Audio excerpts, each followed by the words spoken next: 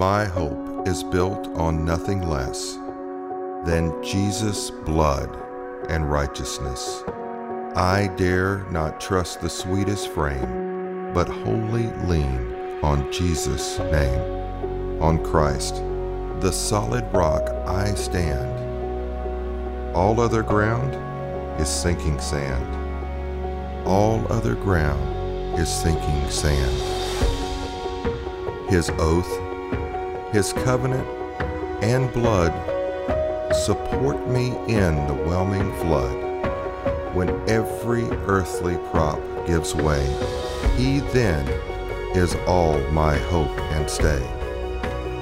When darkness veils His lovely face, I rest on His unchanging grace. In every high and stormy gale, my anchor holds within the veil. My anchor holds within the veil.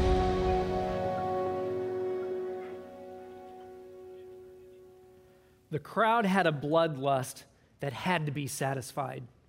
And these two criminals were part of that satisfaction. We don't know anything about them, but we know that that day they were going to suffer an ugly, ugly execution. Maybe they were just two criminals who had robbed some place and someone had died, and now they're going to be publicly executed. Maybe they were revolutionaries. They were trying to overthrow the government, and they got caught, and the government was going to make an example of them. We don't know. Maybe they were just cold-blooded murderers, and they were on the receiving end of eye for an eye justice. We do know this: the crowd cheered and jeered for blood. But it wasn't for the blood of these two criminals. It was for the blood of a Hebrew rabbi named Jesus. Just hours before, they had been yelling things such as, crucify him, let his blood be on our hands and the hands of our children." When all three were on the crosses, one of the criminals yelled over to Jesus and he said, "Hey, Messiah, if you're so good, why don't you do that Messiah gig and pull both of us or all three of us off of the cross?" But what was interesting is one criminal got it right. At the lowest moment in his life, he screams over to the other criminal and says, "Shut up, stop it. We deserve what we're getting. We are guilty, but this man is innocent." Then he looks at Jesus and he says these words, "Jesus, Yeshua, the one who saves, remember me when you enter your kingdom." It's a simple confession. We're guilty. We're guilty for what we did. A simple request: Jesus, remember me when you enter your kingdom. And Jesus gives a simple response: "I assure you that on this day, you will be with me in paradise." And at that time, grace meets truth with a holy kiss, and I don't get it. I don't understand how it works. You know, I call it Jesus math. In our math, 1 + 1 = 2, right? But in Jesus math, it's one criminal plus one Savior equals 0 condemnation. 1 + 1 = 0. It's Jesus math. Or how about this? 5 loaves of bread plus 2 fish equals 7 things in our eyes, but not to Jesus. To Jesus, that means 5,000 men being fed. That means when you add the women and children, up to 15,000 to 25,000 people being fed. It makes no sense. It's Jesus math. How about this one? One broken disciple who's denied Jesus 3 times, plus the Holy Spirit, and 3,000 people in a matter of minutes realize that they need to receive this Jesus as Savior and Lord. Or this one: an imperfect you or an imperfect me plus a perfect Savior equals 0 condemnation. See, you don't have to understand it to apply it to your life. It's Jesus math. And the beauty about it is that it's all about the grace of Jesus. If you get anything at all out of today's teaching, get this: our sin doesn't disqualify us from His grace. Our sin doesn't disqualify us from His grace. Think about that. You and me come to the feet of Jesus with all of the junk in our lives. And we're lying to ourselves if we say we don't have junk. We got stuff in our lives, every single one of us. And we can come to the feet of Jesus. We can drop it in his lap. He grabs it with his 2 nail-pierced arms, and he doesn't slap us down. He receives us. He gives us his grace. And we get to walk with him. His grace, his unmerited favor. Well, God's got a lot to say about that. Welcome to week 2 of our 6-week series called Anchored in Hope.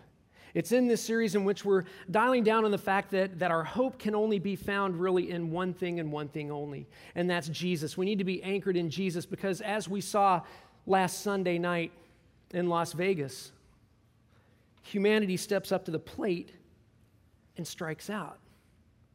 We can have hope for a lot of things, but Jesus will never strike out at the plate. We'll run into suffering in our lives. We'll have death. We'll have grief. Where is our hope in those times? Where's our hope when we struggle with a temptation? Where's our hope when we biff it so badly and we can't get up because we've screwed up so badly? That's what we're going to talk about today. What happens when you make a mistake and you can't get back on that horse? Well, God's got a lot to say about that. We're going to be talking today about the woman caught in adultery in John chapter 8. So turn in your Bibles and let me set the scene for what's going on while you're turning there. John chapter 8, verses 1 through 11. Jesus is most likely in the 2nd year of his 3-year earthly ministry. Up to this time, he's said some things. He said some things like, I'm the Son of God. I'm the bread of life. But here's the thing. He's backed up those things with miracles. Turning water to wine, giving the blind the ability to see, the lame the ability to walk. And the Pharisees, the religious leaders, are upset because he's a threat to their power base, so they fear him. They fear him because he's going to expose them for who they really are, frauds, failures, and hypocrites. So what they do is they set up a trap for Jesus. They want to expose him as the fraud, as the failure, and as the hypocrite. So let's look at the measures they're going to go to in John chapter 8. Let's look at the first 3 verses. Jesus returned to the Mount of Olives, but early the next morning he was back again at the temple. A crowd soon gathered, and he sat down and he taught them. As he was speaking, the teachers of religious law, these guys are also known as the scribes. So as he was speaking, the teachers of the religious law and the Pharisees brought a woman who had been caught in the act of adultery. They put her in front of the crowd. No one speaks in the Bible more about sleeping around on your spouse. No one speaks more in the Bible about this thing called adultery, the 7th commandment, than Jesus. And what we have in this is that a woman has been caught in the act. So in that time, it was brutal. When someone was caught in the act of adultery, you stone them. And that's pretty ugly. Verse 3 says that she was brought in front of Jesus. So Jesus is in the temple and he's teaching. He's a Jewish rabbi. So picture Jesus, he's sitting in a chair at the temple because the Jewish rabbis would sit when they'd teach. And picture this room being that temple. And somebody busts through the doors and they've got a woman they've caught in adultery. They drag her in front of Jesus. So who are the scribes and Pharisees? Let's talk about them for a second. Scribes are a professional class of writers and lawyers. And what they would do is they would take the Mosaic Law, and in our terms, they would write legal briefs of the Mosaic Law. And they'd feed this over to the Pharisees. The Pharisees would then teach those things, and they would be part also of the enforcement of the Mosaic Law. Now, Jewish law was strict. If you were caught in the act of adultery, here's some things that had to happen. First of all, it had to be the man and the woman caught in adultery, not just the woman in this story. So we already got an issue with the way she's being treated here. The man and the woman are caught, and they're caught physically in the act. And as they're caught in the act, you have to have multiple eyewitnesses. And then the accusers, they're going to be the ones to throw the first stone. That's important in our story. We're going to get to that in just a minute. So look at what they did. They put her in front of the crowd. Not only are they conducting an unfair trial, they're humiliating her. They're taking away any dignity that this woman has left. And if we know anything about Jesus, he's all about dignity. The Bible says in the beginning was the Word, and the Word was with God, and the Word was God. That means Jesus is the Word. So Jesus was there at the creation. Jesus is creator. Jesus creates us. And he creates us to be treated with dignity. He creates us equally. It's why in Jesus' eyes, racism is a sin. It's why in Jesus' eyes, he takes equality of the sexes very, very seriously. That's for another sermon at another time. So we've got this woman. We don't know anything about her. She says, in fact, the passage that I have today, she says only 2 words at all. I picture her hair's disheveled, most likely. I imagine her robe's ripped. They had caught her in the act, so they told the man, get out of here, most likely. And they take her and they drag her in there. My guess would be, this is speculation, that she was slapped around a little bit as they brought her in because they're going to make an example out of her. I picture her looking down at the dirt. She's caught in her shame. We don't know if she's had a long-time affair going or if this was just a one-time thing. But her past had caught up with her. Have you ever had your past catch up with you? You know, it's that time when you've really screwed up in your life and you don't even want to get out of bed. You think about it and you just pull the covers over your head. You can't think about it. It's a horrific mistake you've made. And we've probably all made some form of mistakes because we're human. Maybe it's with an addiction. You know, you got the main addictions out there. You got gambling, porn, alcohol, and drugs. But what about some other addictions that some of us run into? Like the addiction of people-pleasing or the addiction of gossiping. How about the addiction of always choosing the wrong friends in your life, and they take you down to that lousy place, and you end up once again face down in the dirt with these friends around you, and you're going, how did I get here? Or maybe you're on your 3rd, 4th, or 5th marriage, and you're looking at your spouse going, why did I choose this one again? I got it wrong again. We all make mistakes.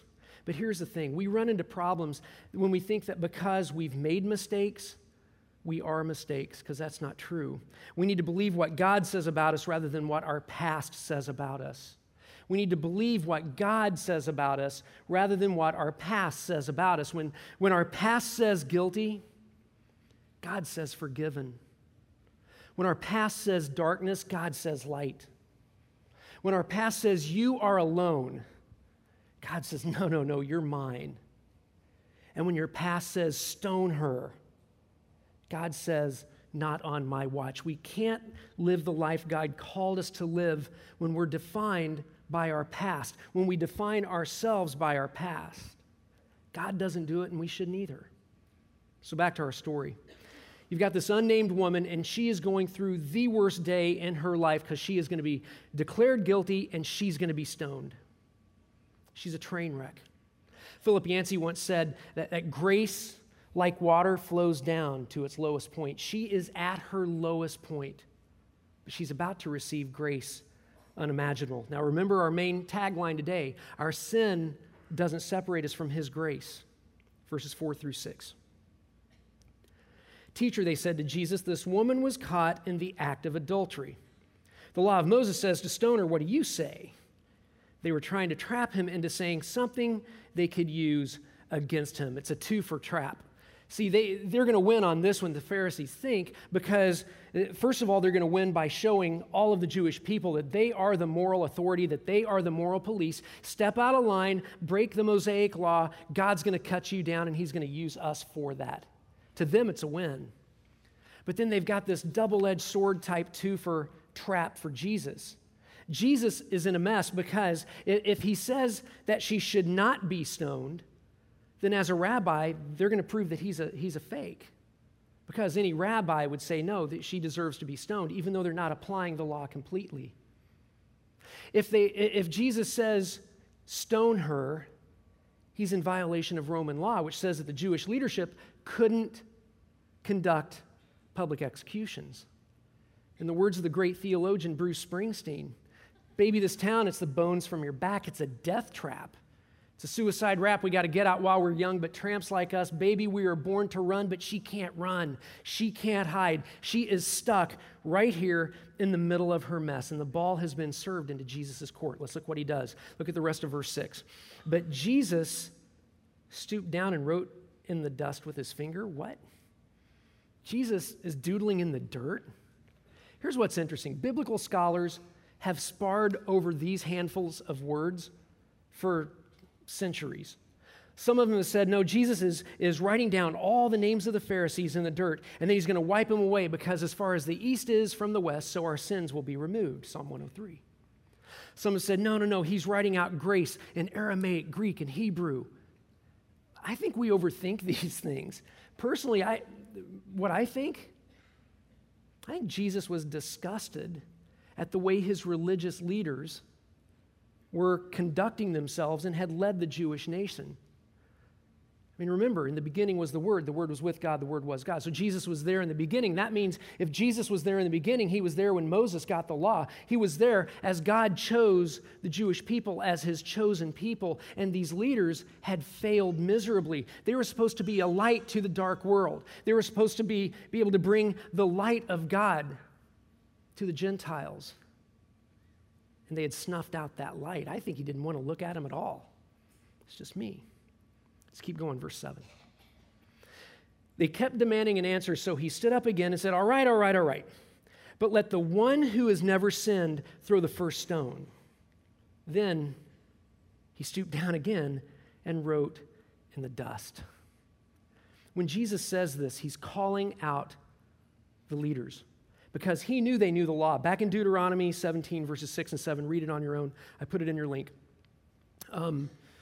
Back in Deuteronomy 17, it lays out if someone is going to be stoned for punishment, the accuser has to cast the first stone. And it's not like, and the stone goes, like 3 feet and doesn't hit anybody. It's like, okay, I casted the first stone. No, it's got to clock them.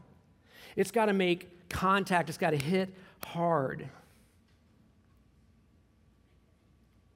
The reason why is the accusers were least likely to make a false claim if they have to pound a stone into someone's head. So Jesus' response here is brilliant because he knew that these Pharisees knew the law.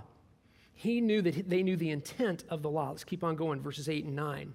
Then he stooped down again and wrote in the dust. When the accusers heard this, they slipped away one by one, beginning with the oldest, until only Jesus was left in the middle of the crowd with the woman. Look where Jesus is. Jesus is left in the middle of the crowd with the woman.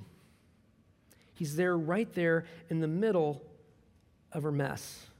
The older men leave first, probably because they were more learned in the law and they knew the intent. Remember our main thought, our sin doesn't disqualify us from his grace.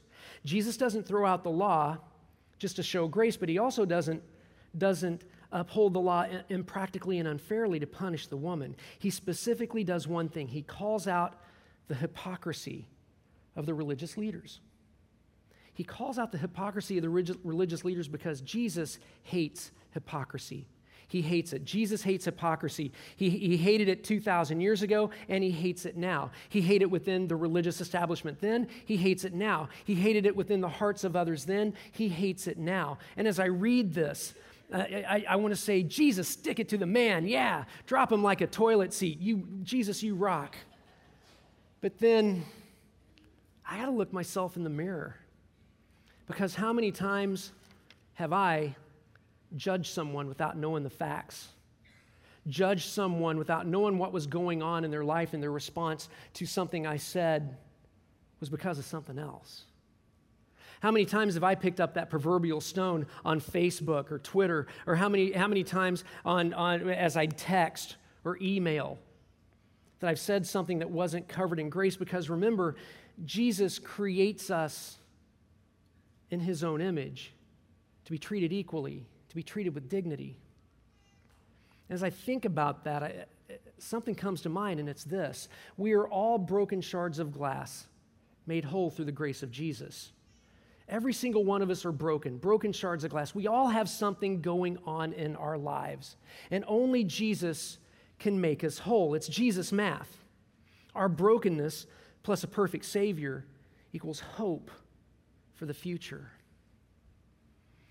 So you got this broken woman, and she's standing in front of perfection, Jesus, and he doesn't shame her. He doesn't slam her. He doesn't take away any of her dignity. He asks her two simple questions. Look at what he does, verses 10 and 11. Then Jesus stood up again and said to the woman, "Where are your accusers? Didn't even one of them condemn you?"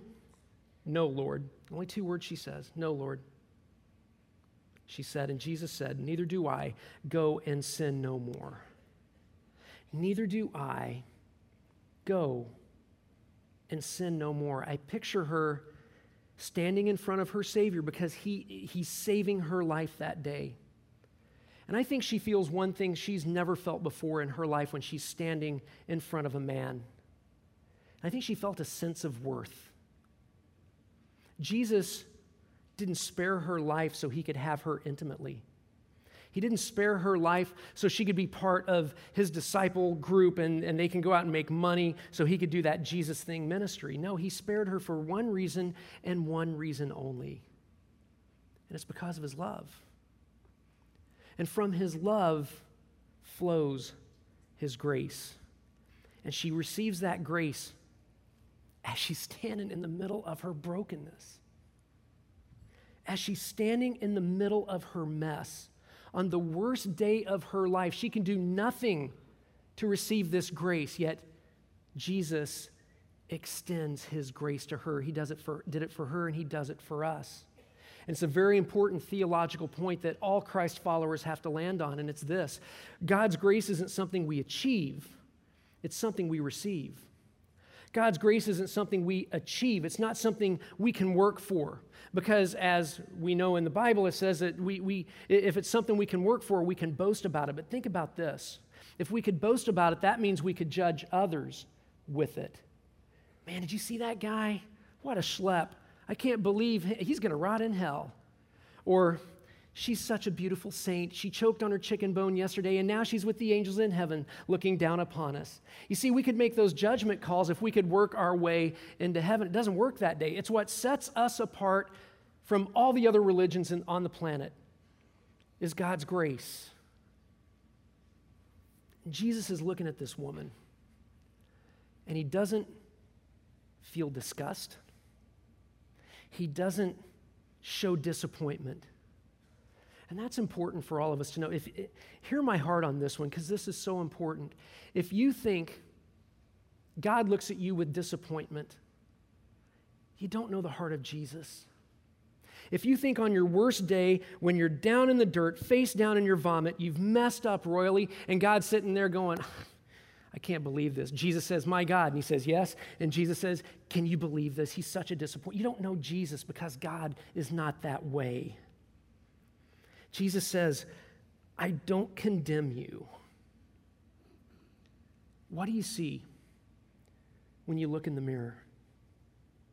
Whether it's a good day or a bad day. You are a child created in the image of God, bought with the precious blood of Jesus. He doesn't look at you as a disappointment. If you think he looks at you as a disappointment, you don't know the heart of Jesus. So I wonder, Jesus, when he's sitting there and he's doodling in the dirt, I just wonder, speculation, I wonder if he thinks of a conversation he had about a year before with one of the leaders of the Pharisees, a guy named Nicodemus. Now, Nicodemus most likely got it right. He was very intrigued with Jesus, so he meets him in the middle of the night, and he asks all these questions. Jesus responds in two very famous verses, John 3, verses 16 to 17. For this is how God loved the world. He gave his one and only Son so that everyone who believes in him will not perish but have eternal life. God sent his Son into the world, get this, not to condemn the world, but to save the world through him.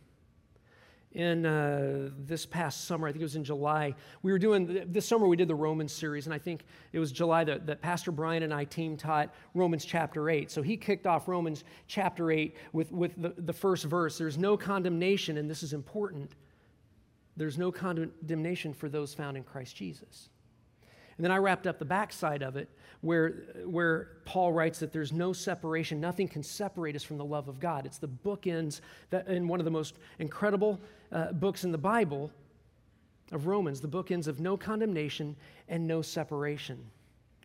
And we look at this story and we can say, oh, it's such a beautiful story. It is. It's a beautiful story of grace and love and redemption and restoration, because it is.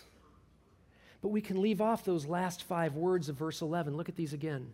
The last 5 words of verse 11, go and sin no more. It's the reason why I think she was guilty of adultery. It doesn't really matter what I think. But when you break out the passage, it looks as though Jesus is referring to adultery. He's saying, don't be perfect. He's saying, go and don't commit adultery again. And what we want to hear is, neither do I condemn you. Jesus does the Jesus mic drop, and then he moonwalks on water out of the room. That's what I want to hear. But he doesn't. He says, go and sin no more. So what does that mean? He's not calling us to be perfect. We have this thing called skin on us, and because of that, we're going to make mistakes. He inspires the Apostle John to write these words. If we confess our sin, he's faithful and just to forgive us and cleanse us. So what does that look like? It looks like this. You're face down in the dirt, you've messed up, and you've got the enemy's boot right on your neck. And Jesus says, just say my name. Confess the sin. Make amends for what you've done. Then stand up and get back into the arena to fight, because we've got a fight, and it's a fight against hate. When humanity strikes out at the plate in Las Vegas, love conquers that. And we can't fight in that fight if we're face down in the dirt. Now, I don't know about you, but I have a hard time with this. When I mess up, I do all those things. I confess my sin. I got my accountability partner. Brian, you can't believe what I did. And he's like, okay, and we pray together. I make amends for it. But then I walk away, and for weeks, I won't be forgiving myself. And I had to think about that, because if I'm not forgiving myself, but I'm saying, God forgave me, but I'm not going to forgive myself, who am I putting my trust in for the forgiveness of my sins? It puts me up on the throne and puts Jesus back up on the cross, when it really should be me packing the cross, denying myself and following him, and him being up on the throne. If you are having a problem right now forgiving yourself, who are you putting your trust in for the forgiveness of your sin? Jesus says, go and sin no more. I love you. You are mine. I don't condemn you. Think about what it took for him to say, neither do I condemn you. He went through 6 trials, at which time he was beaten and mocked and beaten and mocked. He was filleted open and not placed on a cross, but slammed against a cross, nailed to a cross. And then he died of asphyxiation. See, when we just say, neither do I condemn you, and go out and do our own thing, it cheapens what he did. It's actually cheap grace. Cheap grace. It cost Jesus greatly to say, neither do I condemn you. I've got this saying. I've preached here. I've lost count of how many times I've preached. And there's a saying that I use in a whole bunch of the sermons that I give. And it's the gospel in 9 words or less. Bad things made good through Jesus, who loves us. Bad things, all the junk in our lives, all of our imperfections, all the times we screw up, all the things that happen to us, the things of this world, bad things, but they're made good through Jesus. Either on this side of eternity or on the other side of eternity. He's going to make good of all those bad things because he loves us. It's a gospel message that's soaked with grace. But if it's just grace with no truth, it's cheap grace. Jesus calls on us to walk in his truth and live in his grace. When we mess up, we own it and we move forward. And he's not there to slap us down. Leads us back to some Jesus math. Here we go, coming fast. Jesus math formulas for you mathematicians, you're loving this. Grace minus truth. Grace minus truth equals cheap grace. Grace minus truth equals cheap grace. But for those of you who have maybe a legalistic bent or a little pharisaical, how about this one? Truth minus grace equals legalism and condemnation. Truth minus grace equals condemnation and legalism. But grace plus truth meets with a holy kiss. And it's a holy kiss from Jesus. So God gives us parameters found in his word, and we do our best to interpret it as best we can. And so we got these truths, and we walk in grace, not only grace for ourselves, but grace for others. Hebrews chapter 4 says that God's word is a double-edged sword. And so often as Christ followers, we want to get that sword, man, we want to jab it in and just jab it into someone and just keep jabbing it because it pierces to the bone and marrow. What if we as Christ followers would take that double-edged sword and pierce our hearts with it to where we're more concerned about loving God greatly, loving others well, and living this life he's called us to live by looking at ourselves in the mirror and getting our own act together rather than stabbing people with God's word. That'd be pretty powerful if you ask me. You got grace and you got truth, and you got to walk in it. So what does that look like? How many of you have ever skydived? Anybody here? A couple of you. I don't. I jumped, so 28 years in the Army, about 4.5 years I was in a special forces unit jumping out of airplanes. And so when you jump out of airplanes in that situation, it's about 200 pounds of stuff strapped to you. You got your weapons and all that fun stuff. And I would just do what are called static line jumps. I wasn't one of those really cool guys that got to jump at 15,000 feet. They're handsome too. I wasn't one of those guys. With me, you look like a turtle. And you waddle out either the side door and then you get sucked out. You get a 4-second free fall, hopefully no more than that, because if it's more than that, you got to pull the reserve parachute. Or you fall out of the side of the helicopter, or you go out of the back of the helicopter or off the ramp of the airplane.